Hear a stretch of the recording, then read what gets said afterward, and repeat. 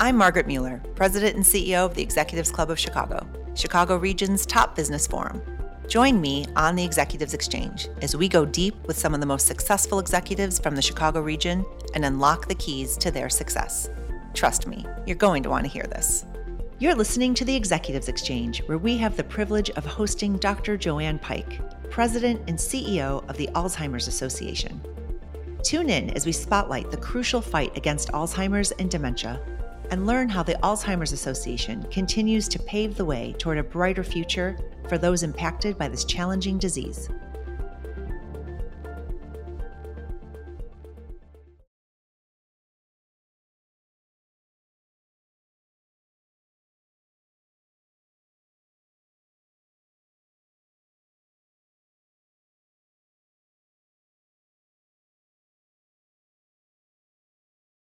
Dr. Joanne Pike has been associated with the Alzheimer's Association since 2016, when she served as the Chief Programs Officer and the Chief Strategy Officer before assuming her current role as the President of the Association.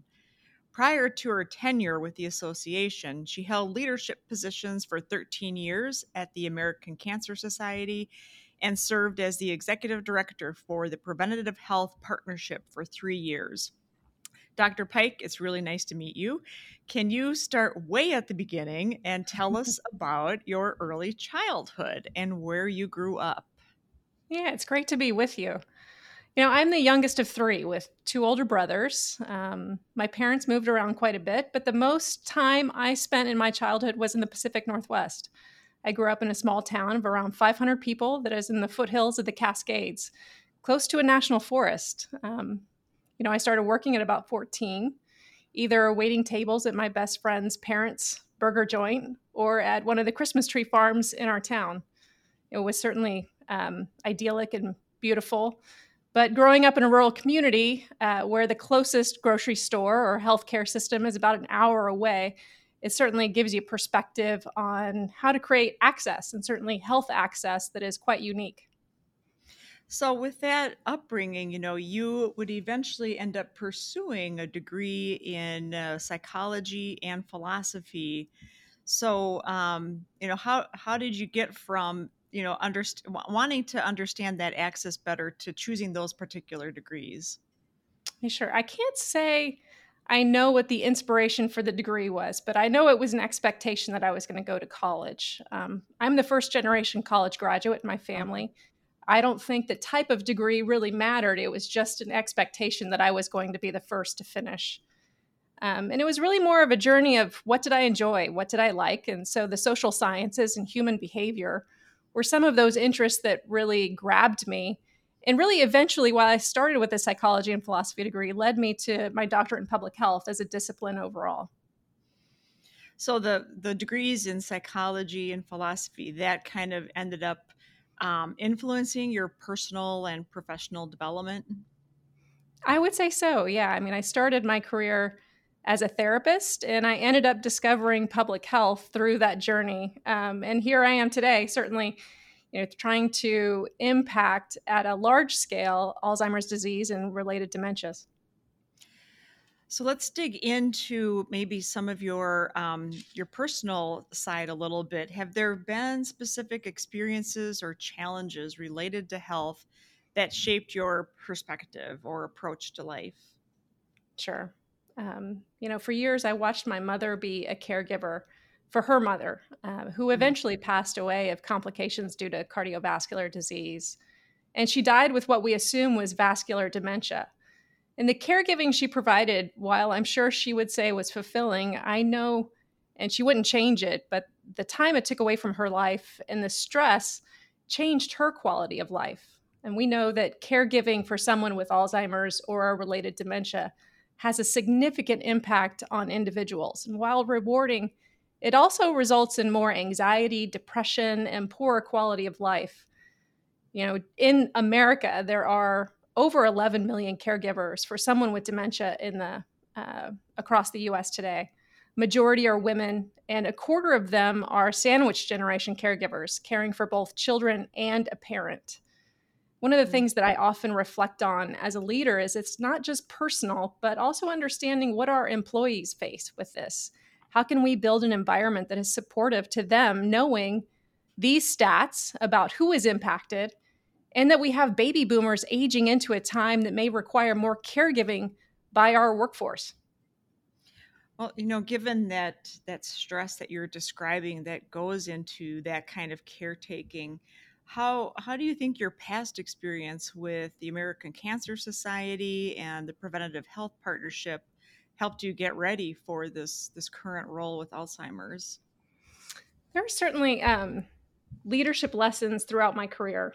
However, I might highlight two specific areas. First, with cancer, heart disease, diabetes, which was the focus of the Preventive Health Partnership, all of these are diseases with long histories of advances in medicine, whether treatment, diagnostics, or care.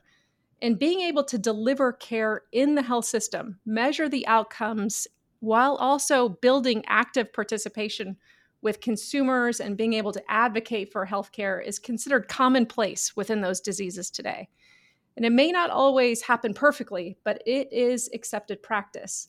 We're at that stage in Alzheimer's and related dementia's history that we're turning that same corner. For the first time, we have disease-modifying treatments that have been approved by the FDA. We have a pathway to reimbursement through Medicare. And we have innovations in diagnostics and care models that will change the course of diagnosis, whether that's in primary care or specialty care, along with providing better person-centered care throughout that disease journey. Being able to apply what we've learned from those other chronic diseases and build an effective medical model for Alzheimer's in this new era of treatment is quite honestly an incredible moment. Applying those public health principles and approaches where you look at community and build capability we're on the front end of that. And that's work that we can learn from past successes and other diseases. But it's certainly an exciting point to be at that place with Alzheimer's. Anytime there is rapid innovation and new delivery, there is product opportunity. And one of those core investments the Alzheimer's Association is making right now is in scaling products that provide greater physician and consumer access to evidence-based care, like continuing medical education, guideline development, support tools for individuals. And those, again, are all things that we have seen within the cancer, heart disease, diabetes space that we can reflect on and apply in Alzheimer's and dementia care. I love hearing about how you can take some of the past experiences and study of other diseases and parlay them into what you're doing today. And I guess I'd like to translate that a little bit into your personal life. So you've been in the public health arena now for 25 years. Can you talk about some of your experiences or lessons learned during that career, how you overcame them, and then how you've been able to apply that in your new role as president and CEO of your current organization? Yeah, I think, we all got a really good lesson in public health leadership with our collective COVID response. In our own organizational reaction to COVID, we learned quite a bit about what we could do, the culture that we create, and how we can codify some of that into our organizational behavior today. During that time, we really thought about how do we over-communicate? How do we make sure that our employees, our volunteers, our constituents know what need to happen to protect them, while also, making sure that we're moving our mission forward, because Alzheimer's and dementia does not stop during a pandemic. And in fact, our constituents were, in particular, very vulnerable in that moment. So we tried to be, to over communicate, be transparent about decisions that we were making, discussions that we were having as a leadership team and with the community leadership, with all of our staff. And we discovered that we had an agility muscle that we could flex pretty well. And we have continued with some of these areas today. For example, while we certainly today don't need a weekly all-staff town hall like we did at that time, we have implemented communication strategies to make sure that transparency stays at the core of the work we're doing with our team. Well, that was certainly an era where we all learned to care for each other, and the communication part was absolutely essential. You told us a little bit about your mother taking on the role of caretaker for your grandmother. Have you had any other personal experiences with Alzheimer's that you could share with us? I think one of the things that we do as an organization is include individuals who are living with Alzheimer's or another form of dementia within our leadership team and within advisory groups. So the Alzheimer's Association has a group of individuals living in the early stages of Alzheimer's or related dementia that act as advisors and spokespeople. They're called the Early Stage Advisory Group. And for around 17 years, two members of our Early Stage Advisory Group are on our National Board of Directors. And they have 2-year terms each. They're fundamentally imperative to our governance as an organization. Their lived experience is a reminder of why they need to be at the heart of our decision making. And one of our current early stage advisors and board members, Joe, recently spoke at our annual scientific meeting, at our Alzheimer's Association International Conference. His focus was really on what we are seeing today in these newly approved treatments that are coming out of the pipeline and what they mean to him. And he spoke about how those treatments provide hope for time, when certainly time is the most critical measure of progress against this disease right now. Time with family, time making memories, time to make choices about his own healthcare. Time before the disease progresses too far. And it puts a very personal perspective on any scientific debate when you hear an individual talk about their own lived experience with the disease and why these scientific debates, political debates, are so important to them. And ultimately, it's always just an incredible reminder when you have someone that is close to you that provides that level of meaning and understanding of what benefit truly means. And benefit of more time is incredibly important right now for our constituents.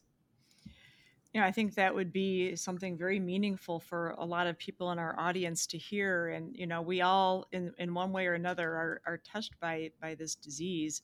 Do you have, for all of us, individuals, families, some advice? What kind of recommendations do you have? What kind of resources should we be looking for? Help us out. Yeah. The Alzheimer's Association certainly was built at its core on providing care and support and resources to communities nationwide. It's important to know that if you or a loved one are faced with this as a caregiver or someone newly diagnosed, you're not alone. And you do not need to carry this alone. There are more than 6 million Americans who are living with Alzheimer's today. And the support, information, and local resources that we can provide an individual and a family as they go through this journey is available to them 24 hours a day, 7 days a week, 365 days a year. It's available at alz.org, our website, and also through our helpline, 1-800-272-3900, where we have master's level clinicians available to assist. And no matter what your question is, may it be about dementia or a need for support, we're here to help. Okay, that's excellent information. And I'd actually like to take a little moment to talk about the Alzheimer's Association and some of the responsibilities that you've taken on since joining on the organizational or business side of things. Certainly helping to accelerate research, enhance care and support, advance public policy, strengthen diversity, equity, and inclusion, increase concern and awareness, and to grow revenue. Let's focus on the research side of things, though. What have been your main focuses in research since you stepped into the role of president? Yeah, I would say in 2 words, expansion and access. We've taken several initiatives to grow our research footprint and to provide expanded access to scientists globally. During COVID, we really moved quickly to put our scientific conference online, but also realized that hosting in a hybrid format was here to stay. So even though we have, over the last 3 years, come back to in-person meetings, we maintained that hybrid format because we saw more engagement and more access, and it expanded the ability for people throughout the world to participate, not just listening to science, but also presenting their own science. And in addition, we looked at alternative participation options that lowered costs for individuals from low and middle income countries. And as a result, we've really seen increased participation. We saw our largest numbers at our Alzheimer's Association International Conference this summer, with over 12,000 participants in Amsterdam and online, while also we saw an interesting movement to more women being able to participate as well. This year, we had over 60% of our participants were women. And you think a lot of that was attributed to offering this hybrid kind of environment, or just a change in the arena? I think it's probably a little bit of both. We know there's more money in the Alzheimer's research space, certainly. So that's increased the number of scientists who are going into the field. But we also know that by providing more formats and providing the ability for people to present their science in a hybrid platform, it does allow more access to people who may historically not be able to travel due to other responsibilities. Okay. Well, either way, that is a great statistic. It's really good to hear. Can you speak to a specific initiative or program that you have developed at the Alzheimer's Association that you're particularly proud of? And how did you go about implementing it? Yeah, there's one thing that I'm really proud of and happy to get this question. Certainly, several years ago, we challenged ourselves to think about building evidence for care and support programs that we provide our constituents. We knew from the people we served that our work mattered. We knew in our hearts that the service we provide to families made a difference. But what we wanted to do was set out to prove with the numbers through research studies that looked at the impact that we were having an impact. And we looked at a couple of different things. We looked at confidence levels to take action, stress of caregivers and individuals who are living with dementia. We worked with a couple of world-renowned psychosocial researchers to study the interventions we provide on our helpline. So that helpline that has a very low barrier to receiving care. And we designed some research. We recruited and provided the intervention all in-house within the Alzheimer's Association. And what we learned was that one call to our helpline does truly make a difference in the lives of family members that we serve. So we know that individuals feel more empowered. They feel more able to handle stress and more capable to take actions that they need to in order to provide care for an individual they are caring for, or to receive the support they need in the community. We'll be right back after a word from our sponsor, Shure. Audio equipment for the Executives Exchange podcast is provided by Shure Incorporated. When your team is depending on you for information and motivation, you can't afford to sound anything less than clear and confident. For nearly 100 years, performers and world leaders have depended on Shure microphones. Whether you're in front of a camera or behind a podium, Shure lets you sound extraordinary. Welcome back. You've spoken a lot about the stress involved with the patients and the family, the time that people are trying to properly manage, and then the access and the way to mitigate them, feeling like they're doing this on their own. Are those the biggest challenges? Are there other challenges you'd like to make us aware of, and how is the association addressing them? Yeah, I think one of the biggest challenges we have today in this new era of treatment in Alzheimer's disease is that the medical system is not set up in a way to maximize care for those with Alzheimer's or a related dementia. In the U.S., we do not have enough specialists across the country. We do not have enough primary care doctors that feel confident about diagnosing and providing care. And our opportunity is to make sure physicians are educated, that they have the advanced practitioners around them that have the skill and knowledge to be supportive, and that the health system itself is providing incentive for quality care that results in accurate and timely diagnosis and care. And certainly those are the types of things, really thinking about how does care get delivered that is beneficial for anybody who could benefit from treatment, but it's also beneficial for anybody who is at any stage of the disease. Certainly, increased diagnosis and the provision of quality care is important regardless of what stage of the disease you're in. And being able to have a health system that knows how to support an individual and provide that care is one of the biggest opportunities we have today. So, with those challenges staring us in the face, and speaking of opportunities in front of us, let's kind of look forward here a little bit. It seems like in the upcoming years, there is some promise in terms of like an unprecedented number of potential Alzheimer's treatments in development. In your opinion, what is the most promising area of Alzheimer's and dementia research right now, and why? Yeah, there are a lot of reasons to be optimistic. We have more dollars in the research pipeline right now. We have more research projects, than we have seen historically. It's an incredibly exciting time in Alzheimer's research. So to pick one is almost like picking among your favorite potential innovations that are out there. But I would say one of the biggest game changers that we have on the horizon are advances that we're seeing in diagnostics, and in particular, blood diagnostics, where we're able to accurately and timely diagnose an individual with Alzheimer's through just a single pinprick on the finger. We know that diagnostics lead to better care, and we know that certainly blood is a lot more efficient and scalable than PET scans or MRIs. So the ability for us to be able to accurately diagnose with blood will change how many people are able to receive a timely diagnosis, but also it will change what that looks like in primary care into the future.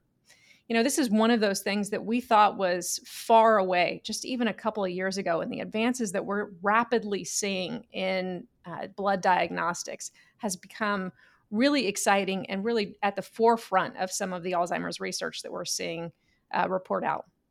It sounds really exciting and really promising. So with that in mind, what are your long-term goals for the Alzheimer's Association and the Alzheimer's Impact Movement, and how do you plan to achieve them?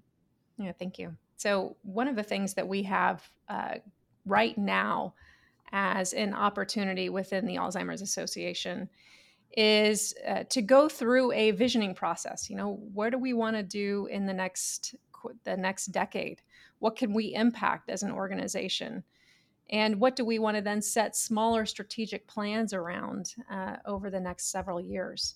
So along with the National Board of Directors of the Alzheimer's Association, our senior leadership team and I are embarking on a process of really building what does that next 10-year vision look like for us as an organization right now.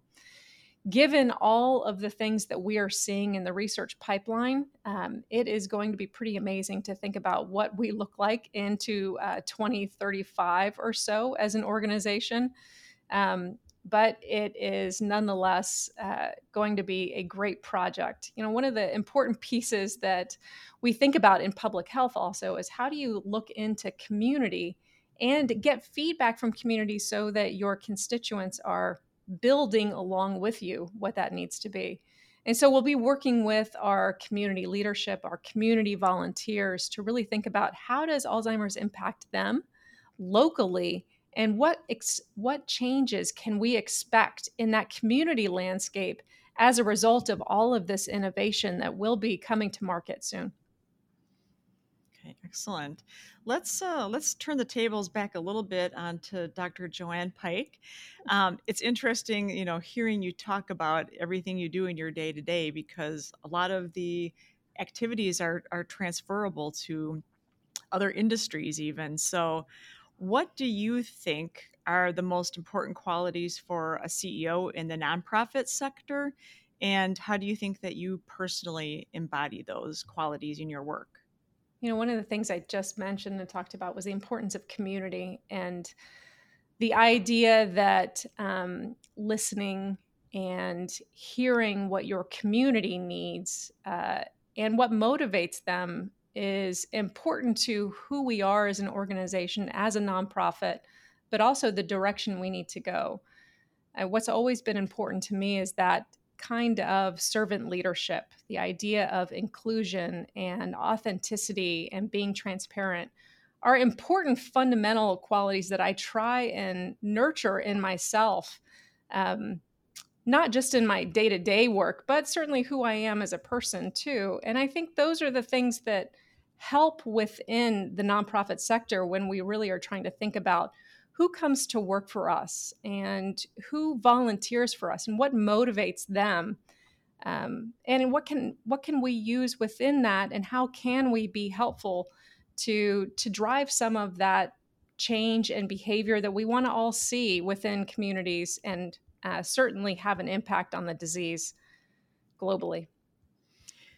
So to kind of end on a couple of big notes here, you've talked a lot about where the excitement and where the opportunities are with research and developments going forward with Alzheimer's, and you've talked a bit about the problems that we do have in our public health sector. So one question, how have you seen the field of public health, evolve in your 25 years in that arena, and then what trends or changes do you see on the horizon?